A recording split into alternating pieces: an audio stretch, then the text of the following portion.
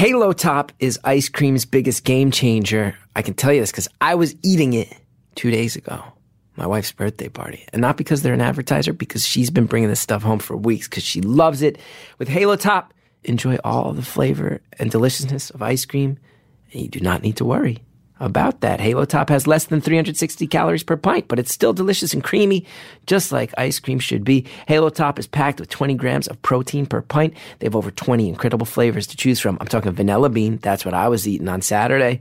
They got cinnamon roll, pancakes and waffles. I had one that was like a caramel cappuccino. Really good. Also, you can stop avoiding ice cream. Eat Halo Top.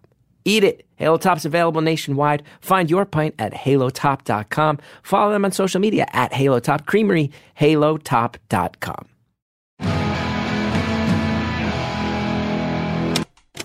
Hello to all my shotgun grandmas. It's Beautiful Anonymous. 1 hour, one phone call, no names, no holds barred. I'd rather go one-on-one. I think it'll be more fun, and I'll get to know you, and you'll get to know me. Hello. Hi. Hello to you listening, the one who's listening right now. It's me. It's Chris Gethard. Hi. Thanks for tuning in to Beautiful Anonymous. I'm lucky to have you here. I'm really lucky to do this gig. It's the best. It's the best thing. Get to talk to people from all over the world, hear how they're doing, hear what they're worried about, hear what the concerns are of modern humanity. About the lives that we're living. Thank you for calling. Thanks for calling. I meet a lot of people and I get a lot of tweets from people who are like, I always call and I can never get through. And here's the best thing I can say to that. Keep trying. I want to talk to all of you. I want to talk to every single one of you. Call every time I tweet out that number.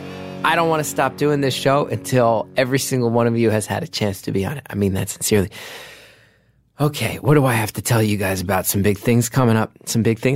We have a couple live tapings in the works, and tickets are on sale. So I want to mention it because I don't want them to sell out before you guys hear about them. July 27th, we have a live taping of Beautiful Anonymous in Montreal, Canada, part of the Just for Laughs Festival. Me and Jared were flying up to Canada. Bought the tickets last week. Going to head up to Canada. It's going to be a good time. That's the best festival in the world. It is. I've done that one, Edinburgh. I'd love to do the Melbourne one. Those are regarded as all the best ones, right? Just for Laughs. Great. I'm also doing stand-up there, the 26th, the 28th, my full hour. So if you're coming to town for the taping, maybe you come see me do some stand-up too. Make it a whole little Gethard week up there in Canada. We also are going to be doing the London Podcast Festival in September, and tickets are already moving. I've noticed our UK fans, last time I was in the UK, a lot of people were really so nice about Beautiful Anonymous.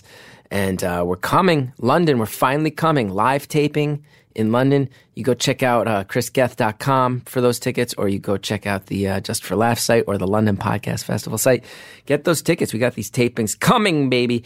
Now, last week's episode, Out of the Closet, young person who had not spoken very much about his sexuality was telling us, yep, I'm on the brink. I'm ready to go. I'm comfortable. I'm going to come out, let the people in my world know what's going on. And I found it very touching and very personal and beautiful, and I just hope I was there for the caller. Some people in the Facebook group did set me straight on something, which is not great phrasing. I apologize, but did let me know one thing. I had said at one point, I hope that we live in a world where if you come out to your folks, that they just go, all right, yeah, what do you want for dinner? Some people did say to me, hey, that's a little reductive because it is a big deal. It is a big deal. And I apologize if anyone felt like I was being dismissive. I was more speaking of the idea that I would love if we lived in a world where it wasn't a big deal. And I think we're heading more towards that. And I hope someday, every kid just someday can go out and go on dates with who they want and nobody blinks twice because who cares? Anyway, here's a comment I read that I thought was really beautiful. It's from someone named Kyra in the Facebook group, because this summed up a lot of the comments that were coming in all at once. I listened to this episode while on an impromptu road trip to my 20th class reunion, which I found fitting. As someone born in South Dakota, I was baffled by the lack of enthusiasm for Mount Rushmore. A lot of Mount Rushmore fans out there coming to the defense of Mount Rushmore. Someone who lived in Montana for 20 years, I was howling about the discussion on laws or lack thereof As a human, I was captivated by the caller and his story. I hope he comes out when he's ready. I hope the people in his life embrace him with love, acceptance, and joy. I hope he knows there's so many of us who have his back, who believe that love is love. I hope he lives his truth, whatever that looks like for him. If you're reading this caller, don't wait. Just yesterday, I was an insecure, awkward, emotional high schooler who was just doing her best like everyone else. Last night, I celebrated 20 years with people who knew me before I knew myself. It goes by in a blink. Do not waste another moment living anything but your truth. And remember, love always wins. Beautiful comment. Okay, this week's episode. I tell you, we've been sitting on this one for a few months, and I've not been able to stop thinking about it since the day I ran home. I told Hallie I just had one of the conversations of my life, and it's not a pissing contest between the others. It's so specific and so unique. Also, sadly, deals with some stuff. It's a little more common than I think maybe we like to admit, with some of the epidemic-driven side of it. You may have. It's an episode people got so excited about. A lot of the other Earwolf shows have been running ads about it. You may have heard at the end of last week's episode, teaser for it. The AV Club ran a little exclusive on it, so you may know a little bit about it. If you don't, I'm not going to say any specifics in the intro, just because if you don't know what's coming, I want you to be as blindsided as I was. This is about as intense a call as we've ever had, and that's coming from me. I've been here for all of them. There's been some intense ones. I know that, and you know that. But this one, I'm telling you, I've said it since the moment we hung up the phone. They pay Hollywood screenwriters millions of dollars to come up with stories that this person just has. You couldn't invent something. You couldn't invent something more intense and more unique than what this caller is going through. I can't believe this caller gave us an hour of her time when she didn't have that many hours to spare. You're going to see what I mean. Buckle up is my advice to you. If you're one of these people who casually listens, not today. Not today. If you're doing dishes, stop doing them for a second, okay? If you're driving, just be ready to put your hazard lights on, because you might be unable to focus on the road. This one is something else, you guys. Something else. Tell everybody about this one, because it's going to be a lot of people I think are going to go, whoa, this show just went somewhere new. Enjoy it. Thank you for calling Beautiful Anonymous. A beeping noise will indicate when you are on the show with the host. Hello? Hi. Hi. Is this Chris? This is Chris. How are you this morning? How am I this morning? I'm good. I just took a Brazilian Jiu-Jitsu class, 7:30 a.m., bright and early. Great way to start the day, getting beat up. Feeling really good and awake and alive. That would not be my idea of a great morning. I am not a morning person at all. Well, I have a lot of self-hatred issues. So, how are you? Well, I'm as good as can be. I'm a lot better than people expect me to be. That's an intriguing answer. Well, I am kind of living my own version of Orange is the New Black. On Monday, my parents and I are taking a road trip, which will end with me turning myself into federal prison for 46 months. For almost 4 years? Yes. Wow. That's, I need to know everything about this. And right off the bat, let me say, I imagine this isn't the easiest thing to talk about, so thanks for opening up. It isn't, but in some ways it is. I actually feel like there's been a lot of people that have heard my story that it has helped, and I thought maybe that more people could hear it and get something from it. I unfortunately took a path of, I didn't start out this, let me start with that. I started out in a medical career doing very well. I had some traumatic things happen in my life, which I turned to drugs to help with, and led me to selling drugs to support my habit. And so April 22nd of last year, we had our door kicked in by pretty much all of the alphabet forms of the law enforcement, DEA and ATF, and I got a federal indictment. So I've been clean since June 15 of 2017, and trying to change my life around, which I have successfully done. I've been involved in NA. I've lived in sober living, spoken to people who are struggling. But just because I changed my life and, done things the right way from that point to now doesn't mean I'm absolved of the crimes I did when I was getting high. Doesn't mean I don't get to face those consequences. So that's what I'm about to do. Wow. I have to say, this one's already blowing my mind. It's also, first of all, very sincerely, I know it's under particularly extreme circumstances, but congrats on being clean since June, first of all. Thank you. And no matter the circumstance, I have to say, I have to imagine that if I talked to you in, a year, if I talked to you in March of last year, I have to imagine you wouldn't be so clear-headed. Oh, absolutely not. What, can I ask, what kind of drugs you were deep into?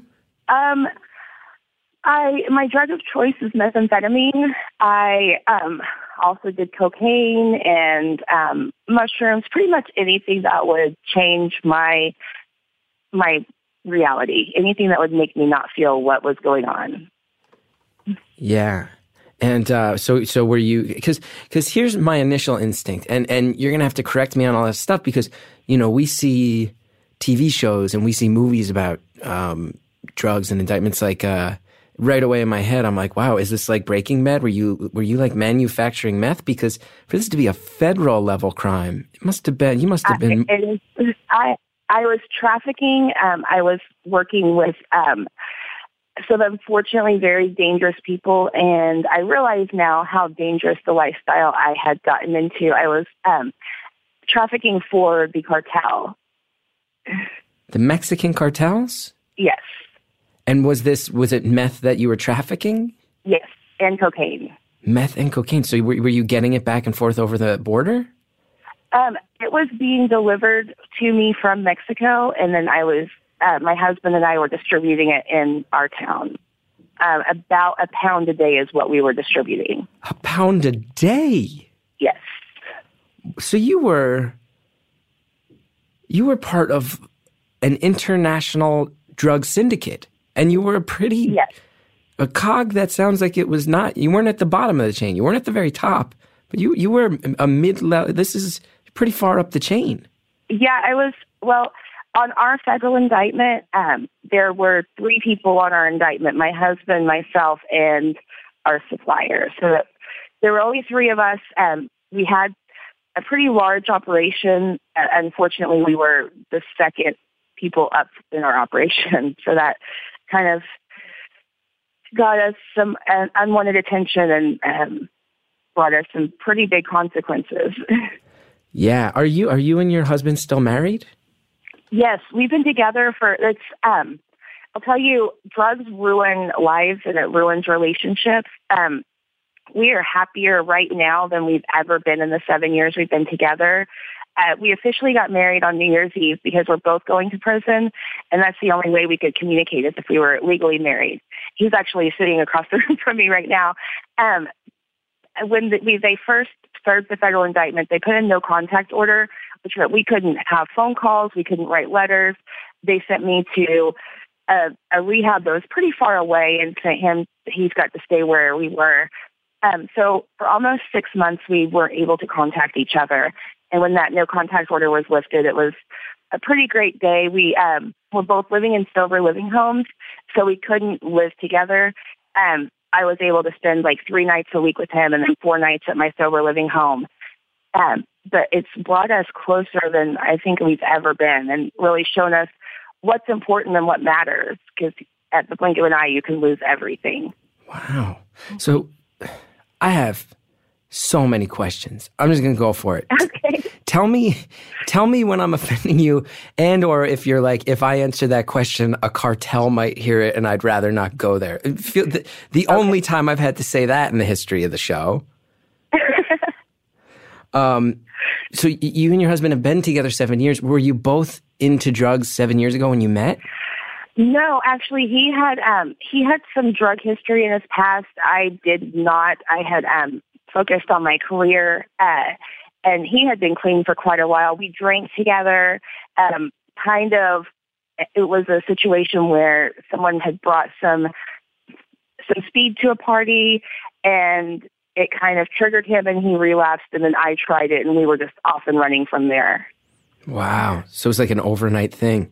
It literally, in the matter of 3 years, we went from using a little bit on every other weekend to kind of just hang out and have a good time to every weekend. And within 6 months, we were using every single day and couldn't get through a day without using, which then cost us our jobs. He had a business that he was very successful at. He owned 5 small businesses that his work started to not get done as well as he was able to before.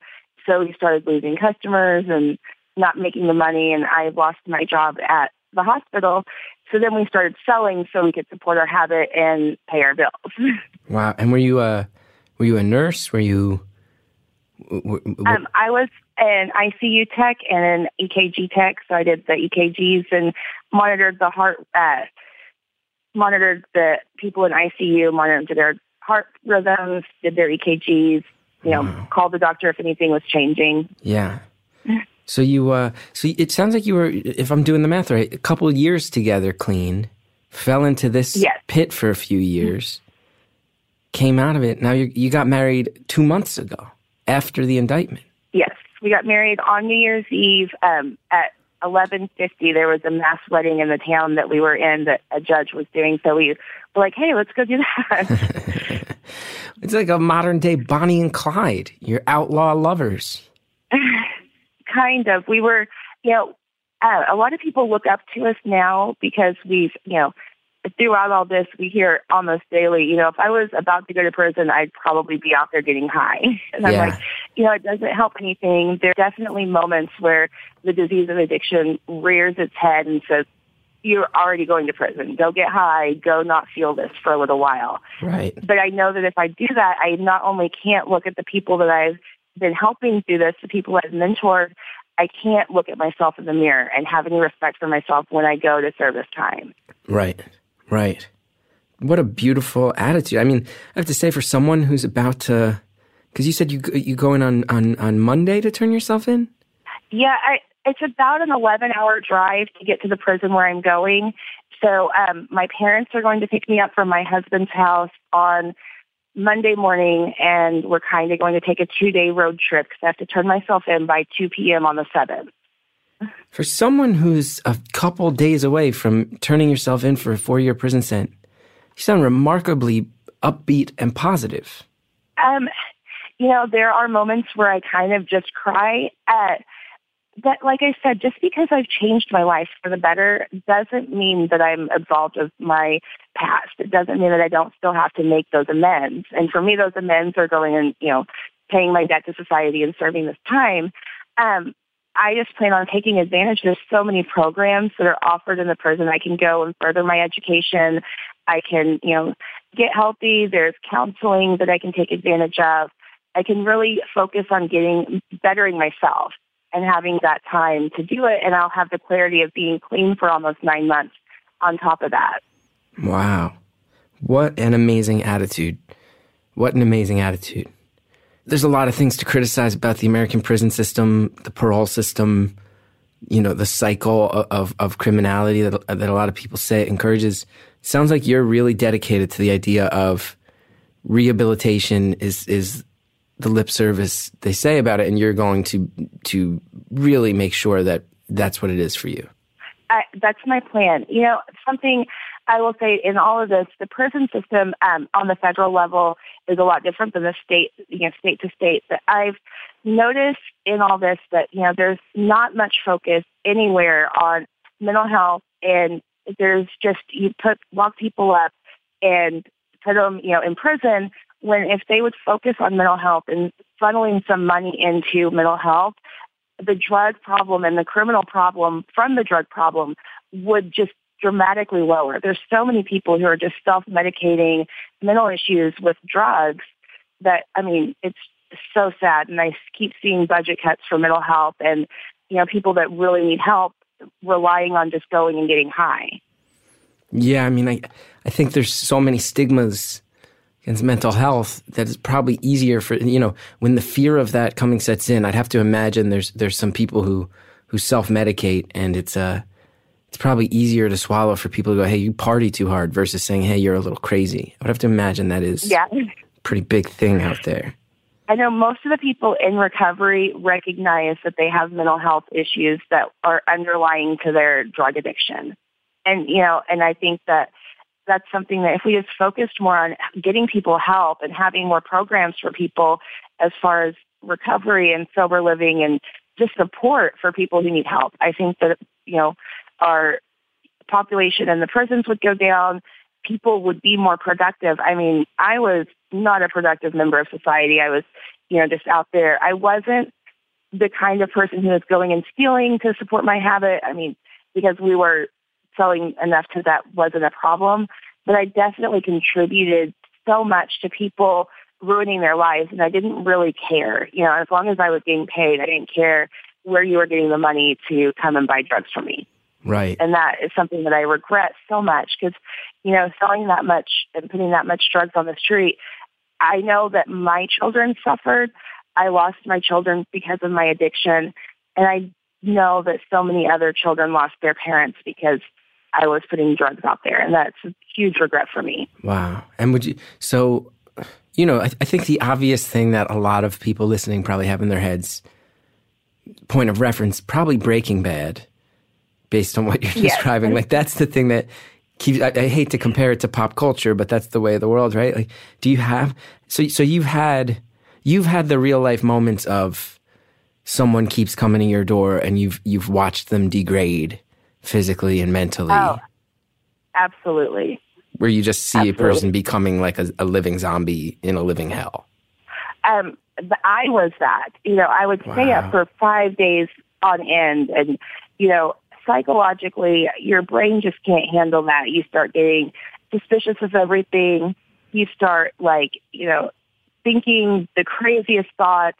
Me and my husband, who we had a great relationship, we were kind of the model couple before drugs, and we would just, we would spend maybe an hour together, and that was honestly just to have sex, and then we would separate. He would go his way, and I would go my way, and we would just, that was just the way it was. And you always had to be suspicious because, when the DEA raided us, we had 3.5 pounds of methamphetamine. When you have that much drugs around, you always have to be careful if he's coming through the door and what they're going to try to get. Yeah. Would people trying to rob you all the time? Was that a constant fear? It wasn't. I am probably one of the nicest people you would meet. But when I'm on drugs, my husband and I are both very scary individuals. I always had a gun, and everybody knew that I was able to shoot very well. I was very accurate with the pistol. So that wasn't really a fear. People would try more to, a lot of times they would try to get in between me and my husband and try to get us to be suspicious of each other so they could take advantage of that and get more or, it was just a lot of people were out to, just up to no good. Just kind of undermine. Exactly. Wow. And again, I'm just going to ask all the questions. There might be things where you go, that involves other crime, and I shouldn't speak to it. Like, did you ever have to point a gun at someone? Hearing someone as chipper on the phone as you say the phrase, everyone knew I was good with the pistol, it's chilling. And that's just your real life. You just dropped that casually because that's just a true thing. And for me, I'm like, holy shit. There was the only time that I actually took gun courses. I love. Hello? Are you still there? Can you hear me? Yes. Hello. Hello? Yes. Okay. Sorry, I must have hit a dead spot in the house. That's okay. I love to shoot. I used to go to the firing range, and that used to be something that was fun. Unfortunately, I'll never be able to do that again. The only time that I ever really pulled a gun on anybody was our cartel person came in, and he was upset. There was a disagreement about something, and he came in while my husband was gone. So it was just me, and he made some threats. He basically said, you know, this is how things are going to be. And if you don't like it, we can go outside and bang this out right now. And I had my Glock on my hip, and I said, you know, no one wants that to come to this, but if that's what we have to do, I guarantee you I will shoot you between your eyes before you can get your gun out of your waistband. And how does he respond to that? He kind of stands there in a little bit of shock because he's a very scary person that doesn't usually have anybody talk back to him. So my husband walks in to me and our supplier and our supplier's bodyguard, kind of in like a Mexican standoff situation. And he's like, what did you do? Oh, I'm sorry, I just said my name. Oh, believe me, we'll bleep that. We got your back on that. If there's anyone whose name needs to be bleeped, you're the most pressing one in a long time on this show. Wow. And do you keep working with that cartel guy after that incident? Yes. And do you guys have a conversation when things calm down, or do you just sort of always live with the constant tension that you recently threatened to shoot each other between the eyes? Well, my husband came home, and the guy immediately looked at my husband and said, we need to go talk. So they went out to the garage and had a conversation, and my husband came back and he's like, I can't believe you did that, but I'm so proud of you because, you know, he's always going to have respect for you. And in that world, you get respect by actually standing up for yourself. If you let somebody walk all over you, then you have no legs to stand on. No one's going to respect you. No one's going to take anything that you say seriously. And then that's when you have to worry about being robbed or something happening to you. Now, did the cartel know that you guys were getting high off your own supply, as the Notorious B.I.G. would say? Yes, and they honestly, they want that because then you're always going to, like, if you're getting high and you're addicted to it, then they don't ever have to worry about losing you. Right. As long as you're paying them the money you owe them, they don't care.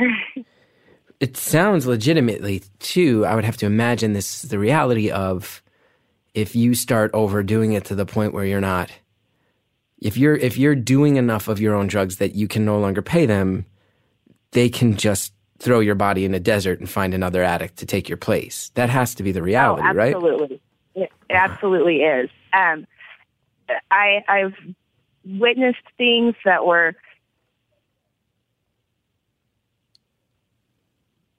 Hello? You've witnessed things that were what? Well, if that ain't a cliffhanger, I don't know what is. What did she witness? Will we even reestablish this connection? The ultimate cliffhanger is that call cut off forever. I have to come back after the ads to find that one out. Today's show is sponsored by TalkSpace, the online therapy company that lets you message a licensed therapist from anywhere at any time. I'm a big advocate of therapy. This is not news to you guys. I've always been open about the fact I've been in therapy since 2002. 2002. A lot of my life. It's helped me a lot. And I know there's a lot of barriers to entry, right? It takes time. How are you going to fit it in? Well, guess what? With TalkSpace, therapy is as easy as sending your therapist a message. Get something off your chest whenever you need to. Talk about everyday challenges at work or at home. Just chat about life. You don't have to commute. You don't have to leave your office. Nobody's going to judge you. You just need a computer with an internet connection or the TalkSpace mobile app. You can improve your mental health. I tell you, too, therapy, a lot of us, it becomes melodramatic. And I'm like, I'm going to have to vent all these inner thoughts and dig into these hidden memories. No. I love therapy because it's practical. They give you everyday strategies for stress management, living a happier life. I can vouch for that. Hands-on. Having a therapist provides you a designated person for you to talk to who's trained to listen. They're trained to listen, help you make some positive changes. And the TalkSpace platform has over 2,000 licensed therapists who are experienced in addressing life challenges we all face. To match with a perfect therapist for a fraction of the price of traditional therapy, go to TalkSpace.com/beautiful. Use the code BEAUTIFUL. You get $45 off your first month and you show your support for this show. That's beautiful at Talkspace.com/beautiful. Thank you so much to our advertisers for supporting the show. Guys, good news. We reestablished the connection. Enjoy the rest of this call. You've witnessed things that were what? Hello? Yes, you've witnessed things that were what? I need to know what you've witnessed. I mean, I've witnessed people being tortured over $700. What do you mean? What do you mean tortured? What do you mean tortured? There was a girl who stole $700, who was pulled out of bed while she was sleeping, wrapped in plastic, had the acetone thrown on her, was beat with a pistol. It was a very scary situation, and I remember just sitting in another room with my husband going, what did we get ourselves into? And it was just too late. We were in over our heads.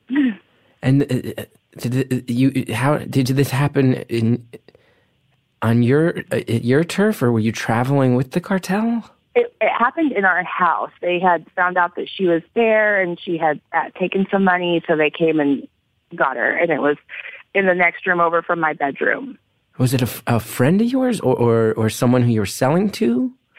It was someone that I knew vaguely that we had were going to rent a room to.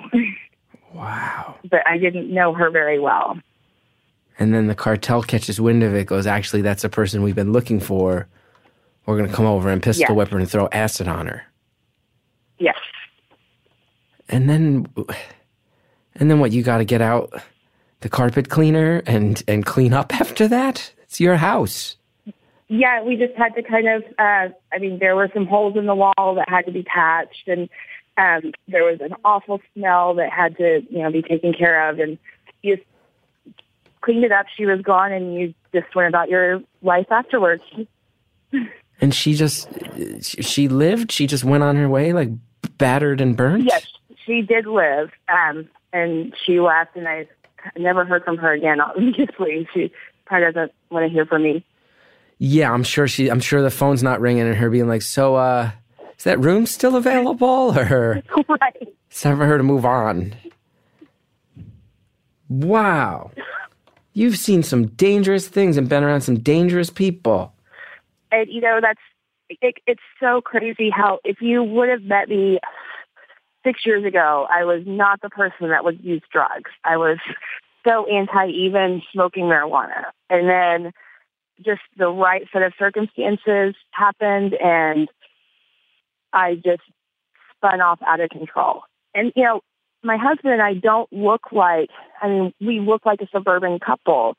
And that was what the cartel really liked is, we weren't suspicious driving around because we just looked like a soccer mom and dad. And, Wow.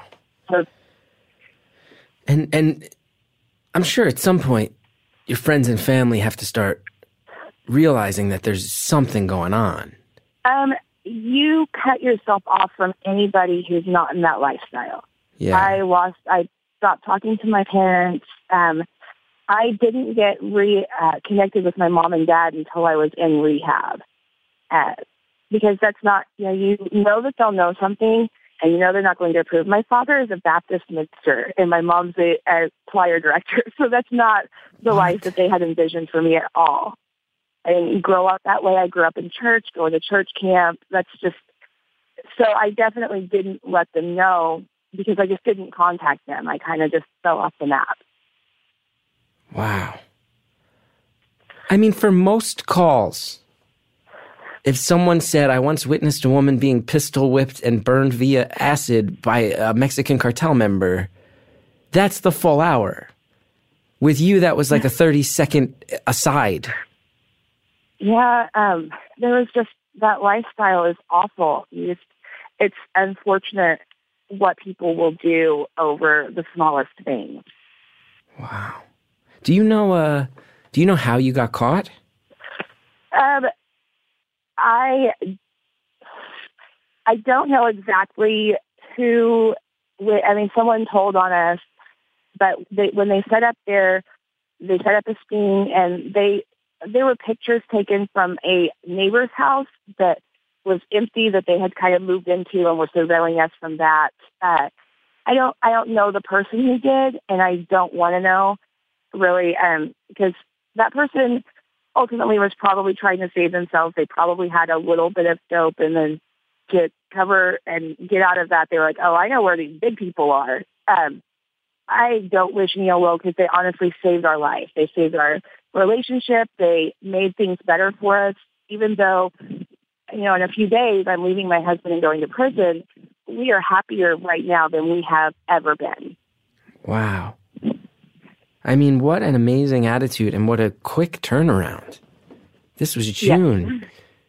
Because I would have, the popular perception is that you would want to find whoever ratted you out and give them the what for, as they would say. And that was definitely our first instinct. We wanted to know who it was, and we were going to, go after them because they ruined everything. Our friends that we supposedly had, we had a nice 3-bedroom house that had TVs in every room. We had computers, we had tools, we had cars. I mean, we had so much stuff that we didn't appreciate, we didn't even care about. That as soon as the U.S. Marshals came and picked us up and took us away on that federal indictment, everybody just came and it was a free-for-all and just took everything. So now my husband and I have basically a couple duffel bags full of clothes. So that's what we have, and a TV. Wow. So you were getting high, but you were also making money. You guys were splitting the difference. Yeah, we were making enough money that we had 2 money counters. 2 money counters? Like the bank style that counts your bill. One money counter couldn't keep up with the amount of money you had to count. Yes. That's what it's built for. Wow. This is blowing my mind. This is blowing my mind. Do you know anyone else who's been to prison? Like, have you been able to get advice from people from that perspective? I actually do. The Sober Living home that we went to, it's a nationwide organization. I won't mention the name of it because anybody who hears where I am will know who I am. I immediately got involved in just trying to help other people that, who are coming through. So there's a lot of people that come from prison and go into Sober Living to try to change their lives. And this definitely is an organization that does that. So I immediately got involved. I became the president of my house. Each house is ran by the people who live there. There's no management or anything like that. You hold each other accountable. There's probably between 7 and 12 people in each house. And so I became house president. There were people that were coming in and looking to me to do the right thing. So that was one thing that kept me from messing up was other people were looking up to me. I got involved in the chapter, which is about 8 houses in a chapter.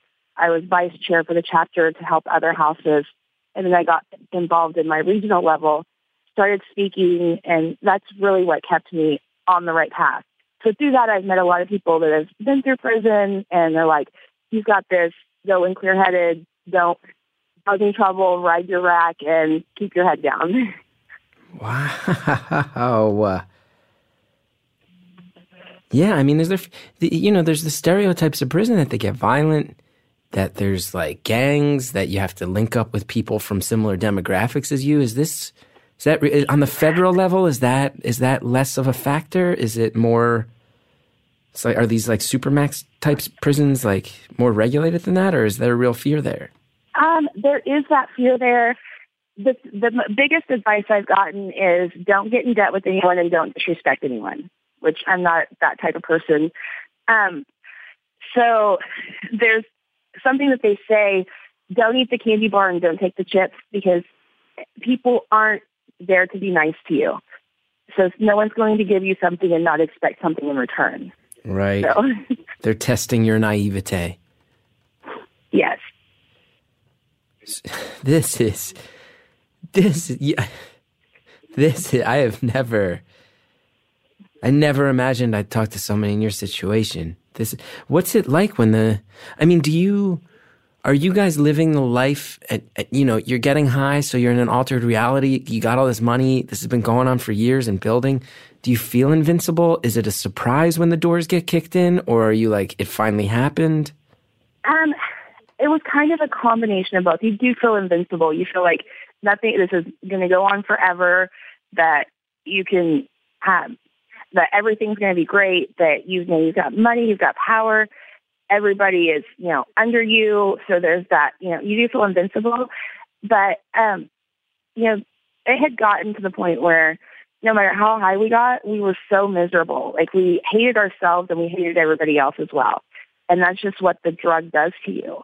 It steals everything. You start getting high so that you don't feel those negative feelings. They take that away, and it gives you a false sense of joy. But as your addiction grows, it takes everything away. You can't feel anything. You can't feel happy. You can't feel sad. You just don't feel anything. Yeah. I mean, I would never compare it to your situation, obviously. I'm not saying it's very similar, but I was once prescribed Adderall and went nuts and started abusing it and taking it too much. And that's in the amphetamine family. That is an amphetamine salt.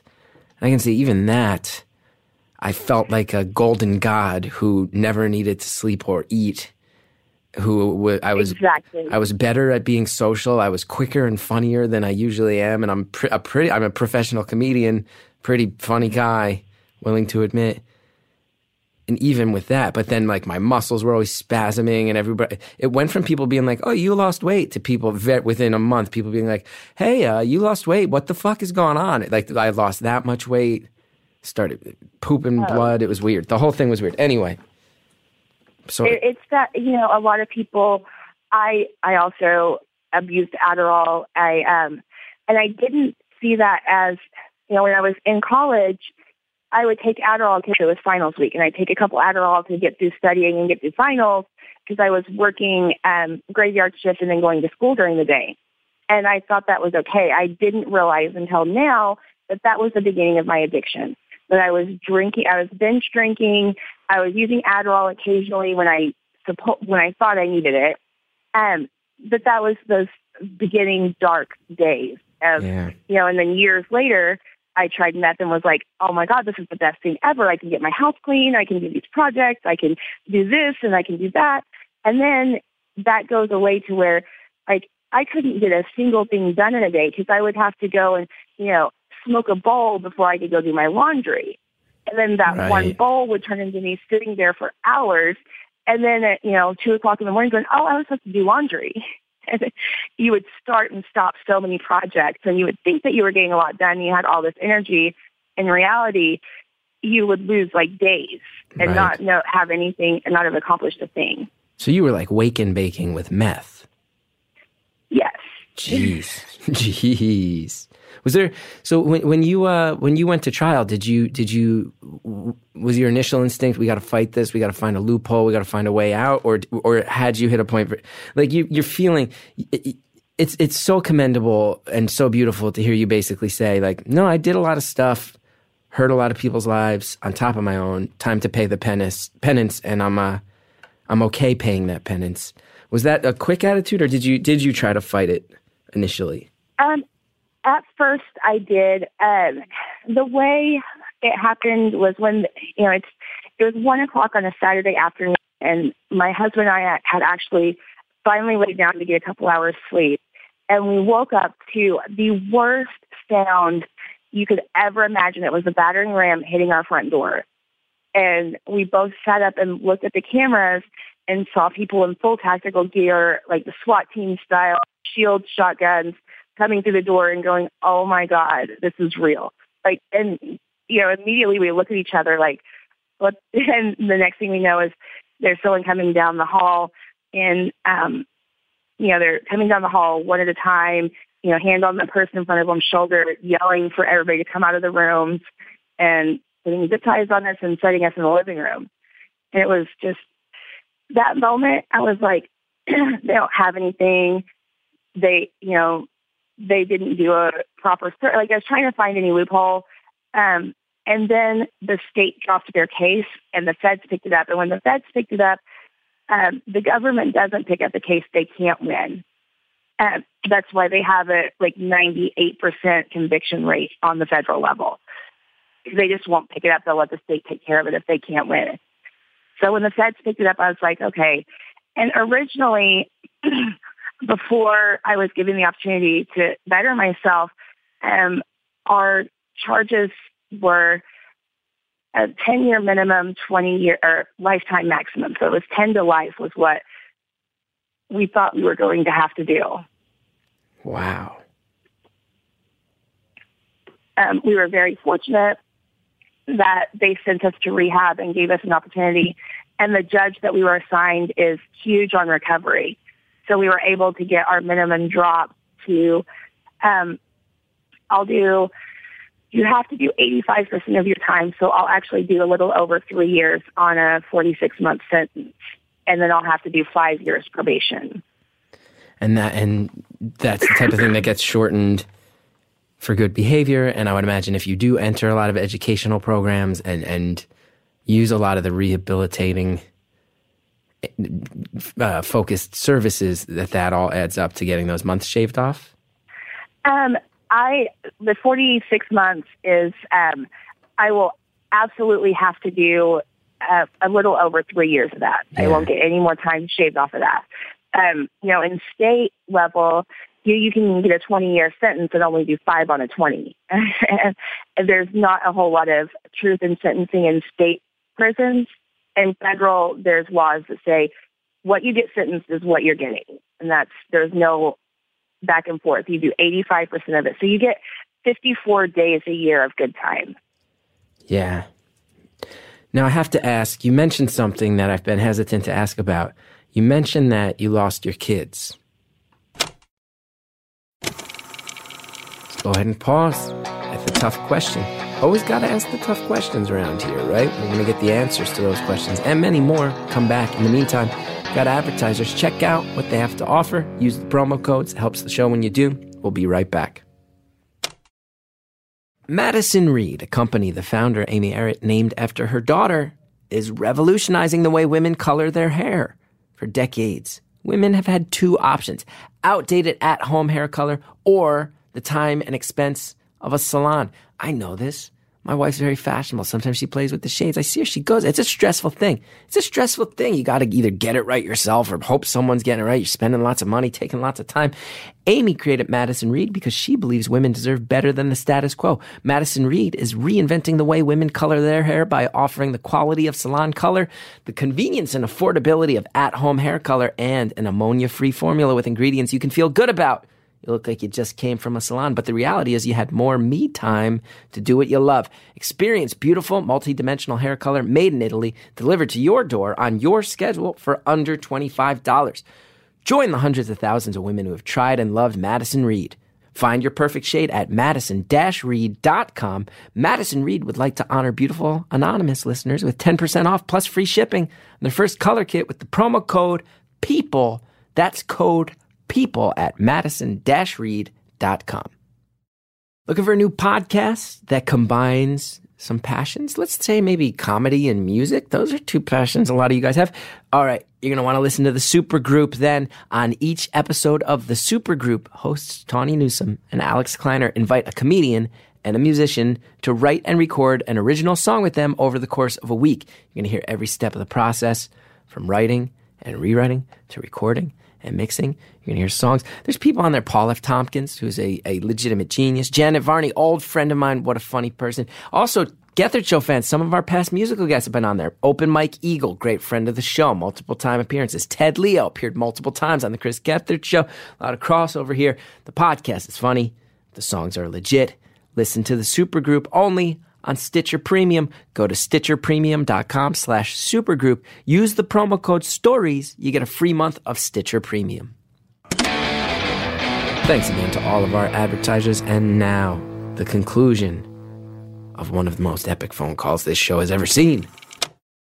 Now, I have to ask, you mentioned something that I've been hesitant to ask about. You mentioned that you lost your kids. Yes. How many kids do you have? I have two. I have a 19-year-old son and a 13-year-old son. Wow. I've seen them a few times since all of this has happened, and I had a very tough conversation with my 13-year-old where he basically said, Mom, either step into my life and be a part of my life or don't.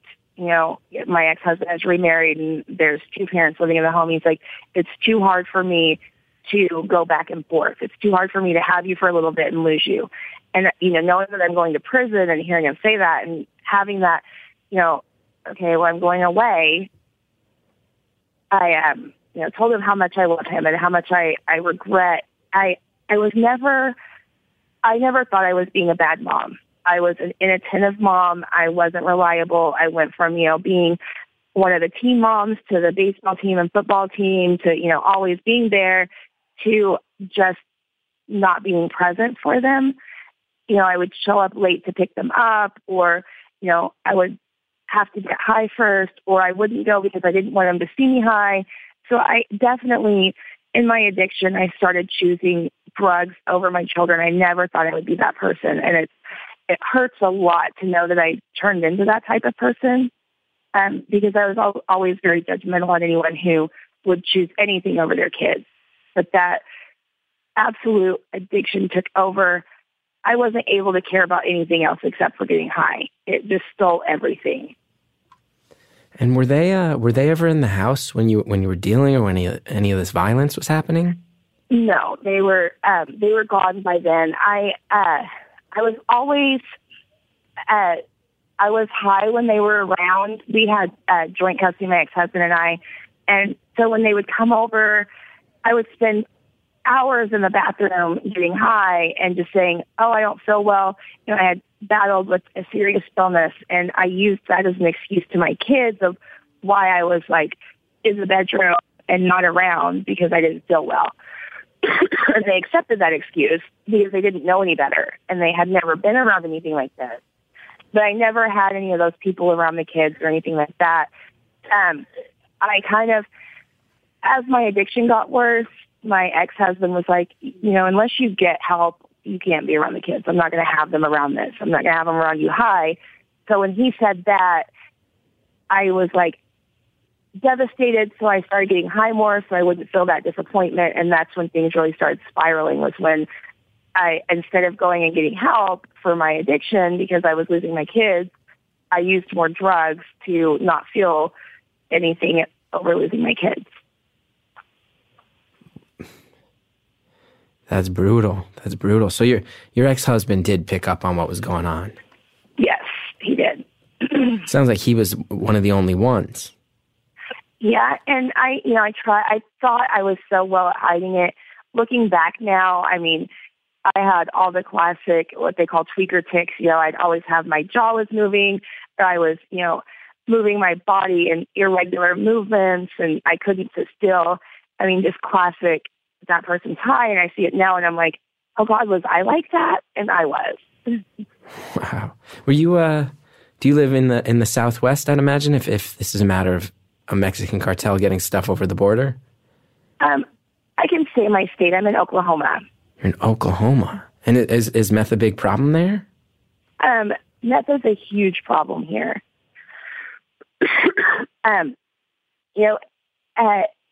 Heroin is starting to be a problem. Meth is everybody. It has access to it. Everybody can make it. Unfortunately, what you make isn't as good a quality as what we had. But it's something that I know more people that have dabbled in meth than haven't. And it seems like as I'm going into these sober living homes, when you ask people their drug of choice, it's pretty much at least 80% of the people who are going through recovery, meth was their drug of choice. That's an insidious thing. That's a really brutal thing. Wow. And you're so 13-year-old, what's that, 8th grade? And 19, your son's in college? My son graduates from high school this year and is going on to college. You must be proud. I am very proud of him. He's a great kid. He, has goals. He's never, he's never done the wrong thing. He's always been that kid that's trying to do the right thing. Unfortunately for me, because he has this very high moral code, he's having a hard time forgiving me. He doesn't really want to speak to me, and I completely understand. And hopefully, as I have more queen time, as he can see me changing my life, that'll change. But he holds himself to a high moral standard, and of course holds his parents and everybody around him to that same standard. So it's very difficult for him to come to terms with the things that I've done. Yeah, sounds like a good kid.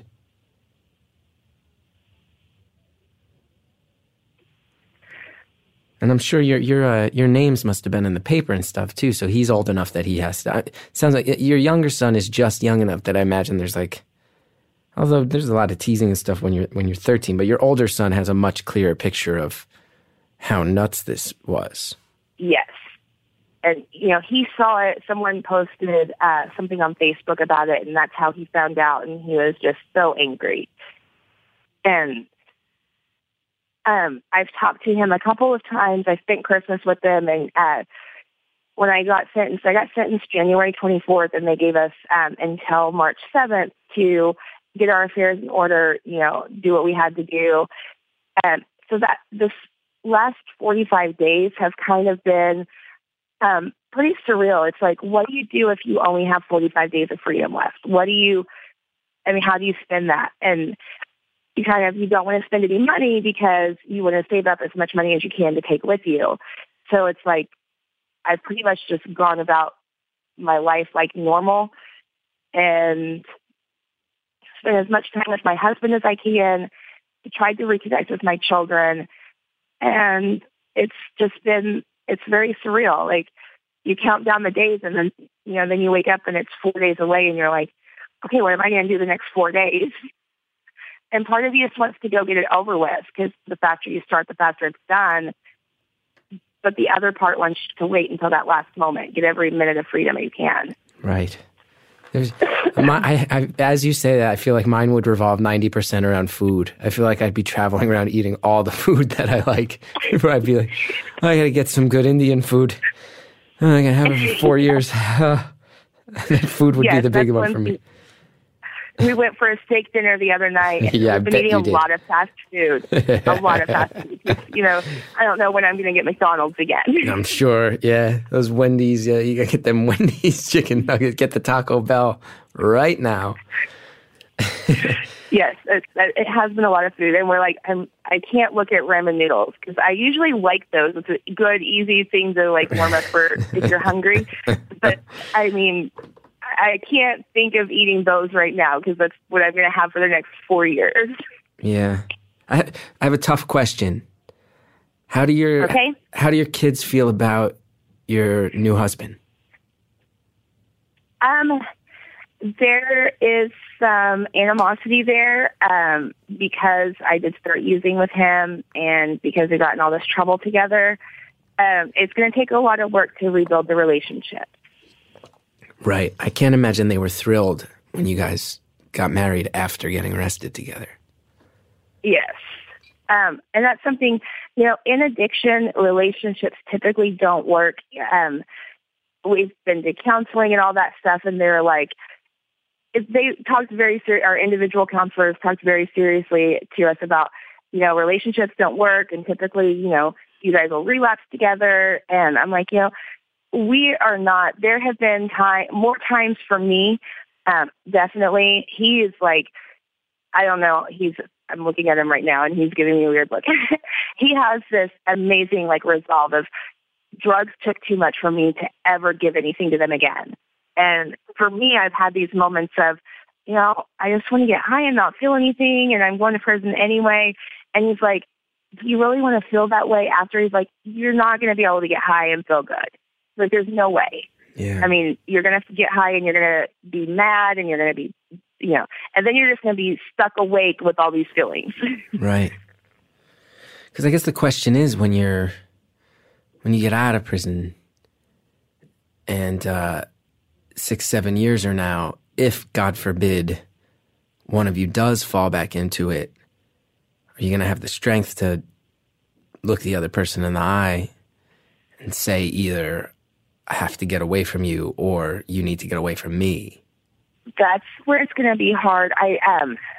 We've had very serious discussions about that, and if either one of us falls off and does the wrong thing, we know that we can't be together and do that. I mean, and it's very easy to say while we're clean. And I think the more time clean we have will make it a little, less of a risk. But I think that's a very real fear for both of us, is if the other one messes up and starts using again, are we going to be able to not follow them down that path and start this all over again, and get them the help that they need? Right. I think we've built up a huge support system through, we're very involved in Narcotics Anonymous, and we've met so many amazing people with amazing stories that have, been just holding us up through this whole time, and you've got this, keep your head up. And if anything happened to where one of us messed up, there's so many people that will rally around and help us. Yeah, the gravity of all this keeps setting in more and more the longer we talk. We hear a lot of real life stories on this show, and this is one of the realest we've ever had. It's when I called and left the voicemail, my hope was both for somebody who's struggling with addiction to hear this and know that you don't have to be a prisoner to that life. There's so many. Go find a Narcotics Anonymous meeting and just sit and listen. And addicts who have gotten clean are some of the most loving people, and they will just wrap you up and get you help and be there and listen, take you for a cup of coffee and feed you. So please, if you are struggling, go sit in an NA meeting. It'll help. But also, for some of your listeners, there's so much of a stigma right. to a lot of people with eye addict. problems amongst the beautiful anonymous listenership. A lot of people with eye problems. Of course, yeah. That and, yeah. I feel like there's such a stigma to addiction. I feel like people think that the only people that use drugs are just the lower class of people, that they never have to worry about drugs touching their life. And I will tell you that it can hit anyone, and it can happen so quickly that you won't even realize it. I promise you, I could be any one of your listeners, sister, mother, aunt, daughter. I could be my husband. I could be just anybody close to you, and you would just be shocked how easy it is drugs to find their way into any walk of life. It doesn't discriminate at all. It's not a lower class thing. I just want people to know that if you see something like that, if you have a family member, please don't turn your back on them. Go to a meeting with them, and just try not to be so quick to judge people who have problems. Right. I know I'm in New York City. The financial district is probably where the most cocaine is sold in this city. These are rich people. Oh, absolutely. Adderall addiction, I'm sure, leading to meth. I'm sure it tumbles through that community. I want to add to something that you said, if that's okay, because I've talked about it on the show before. Drugs. And again, I'm a pretty insulated, dorky guy. I'm not around drugs. I've lost one of my best friends to heroin. Another old friend I'd lost touch with to heroin. I've multiple friends who live in different states because they fell into heroin, had to get away from their dealers and their infrastructure. Another friend, I don't know, I talked about this on the show, once got a call in the middle of the night that he needed money, and there was this crazy elaborate story. Turned out that he had fallen into drugs. It does affect all of us. Like you said, even if people don't know it, someone in their life is in over their head with this stuff. You had said, if you're listening, take action, go to an NA meeting, find the resource in your area. I want to also add, if you're listening, do it right now. Take the action right now. Don't just say, oh, that's a good idea, I'll do that next week. Get on the internet right now, find the nearest meeting, And if it's starting soon, go there. And if it's not, maybe go there anyway and wait till they unlock the doors, because I think you are a very positive person in the face of a mountain of trauma and recent trauma, and it's inspiring. And I just want to echo what you said and also say, don't put it on a to-do list. Do it right now. No, Pause this not. podcast. Pause this podcast right now. Look up that meeting and get to it. And then, listen to the rest of the show in your car on the way there. Still, on the way there, yes. Yeah. Still listen to my show. I still need validation for my pursuits. I'm actually very lucky to be in a metropolitan area where there is a meeting pretty much any time of the day here. And most cities are like that. You can either find an AA or an NA meeting. I found my home in NA. I found my people. They were all just as crazy as me, and they've all, the first person who came up and gave me a hug when I came to a meeting is this little old lady named, I won't say her name. Oh, I almost did. This little old lady that I looked at her and immediately go, there is no way this woman's a drug addict. There's no way. She looks like somebody's grandma. And then, she gave me a hug and was like, I've been there. Everything's going to be okay. Come sit down, come listen. And then, as I've heard her share just years of addiction, and she used to be the person that would pull a shotgun on you and rob you and take your drugs. And I'm like, it's amazing to me to hear where people have been and how they've overcome that through, going and finding help. And, I've been through rehab and I've been through these classes about addiction, which are great. They've taught me a lot about myself.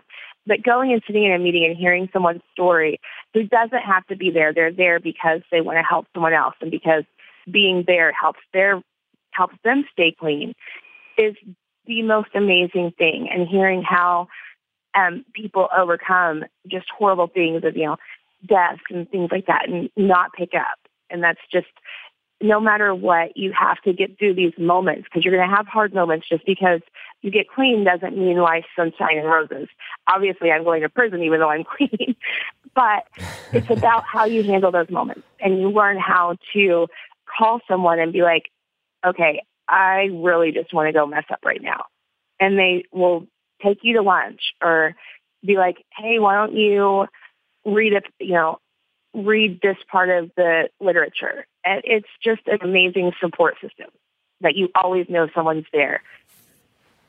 Yeah, I mean, the fact that you're 10 months clean and you have this amount of clarity and the ability to speak about the positive of it so much reflects very well on that system. I know that, I've been through some dark places in the last few years. Hello? I'm so sorry. I keep hitting mute with my cheek. It's happened before. I hit mute with my face, I have to say, that was a very popular catchphrase after an earlier episode of the show. From I forget which episode it was, but I can almost guarantee a much lighter one than this one. But hitting mute with your face is a long-standing tradition here on Beautiful Anonymous.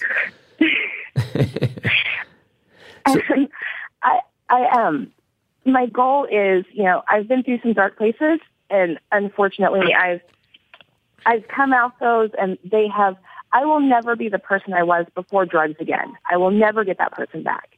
She's lost.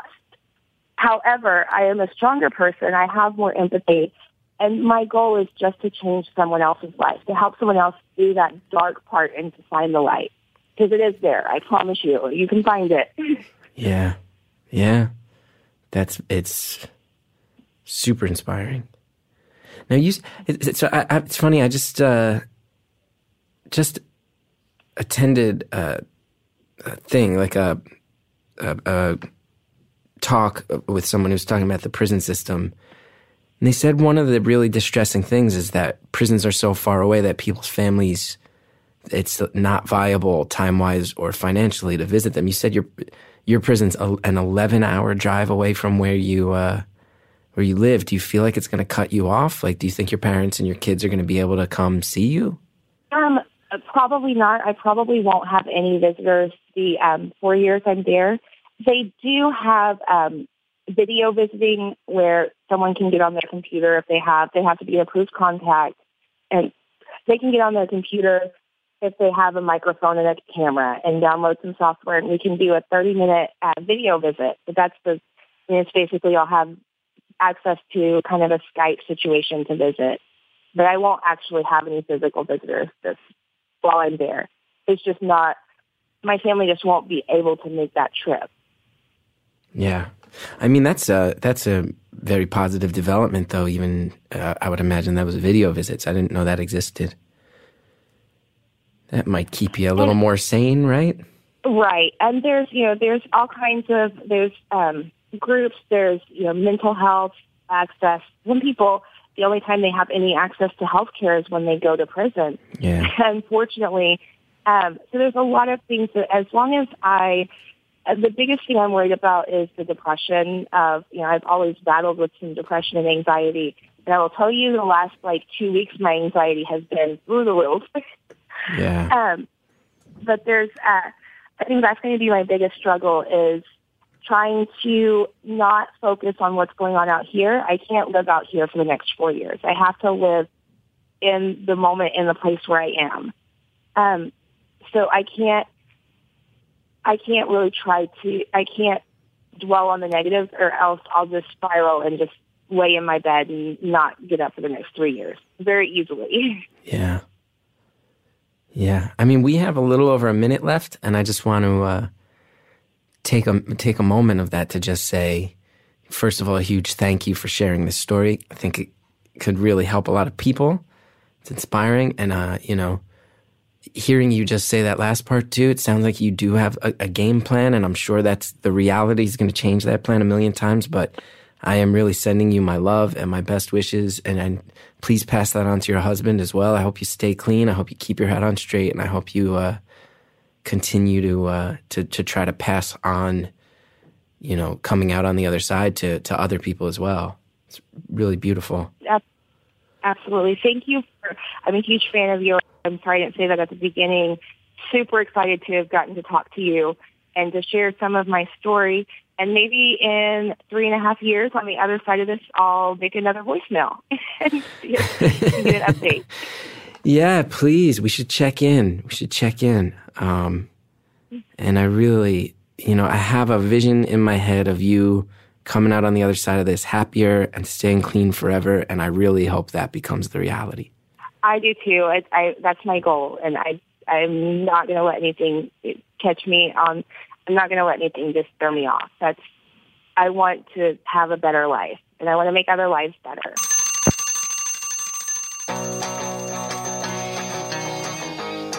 Caller, I want to just really reiterate, sending so much hope to you and your husband.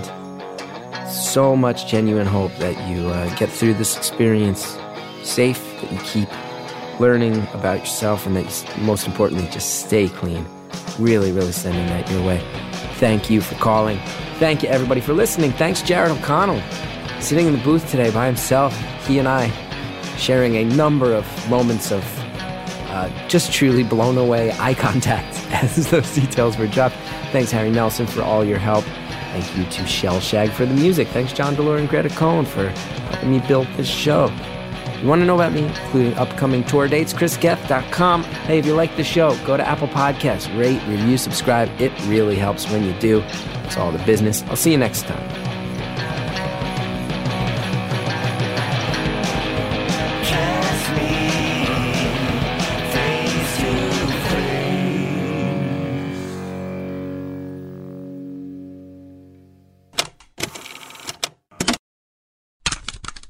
Next time on Beautiful Anonymous, somebody from my grandfather's county calls up, and I get to be an excited little dork about it. The sense I get is that Irish people and Northern Irish people are really fucking tired of Irish Americans claiming they're Irish in any way. True or false? I don't want to say that to an Irish American. No, I'm bringing it up. I'm Irish. I got my citizenship, baby. I'm Irish now. Do a lot of Irish people go blind rolling their eyes at Irish Americans? It's nice because they come and they buy stuff here, and there's a lot of touristy shops and that they like to spend money here, which is nice. But yeah, you guys aren't, I don't know. It's like they're more into being Irish than we are. That's next time on Beautiful Anonymous.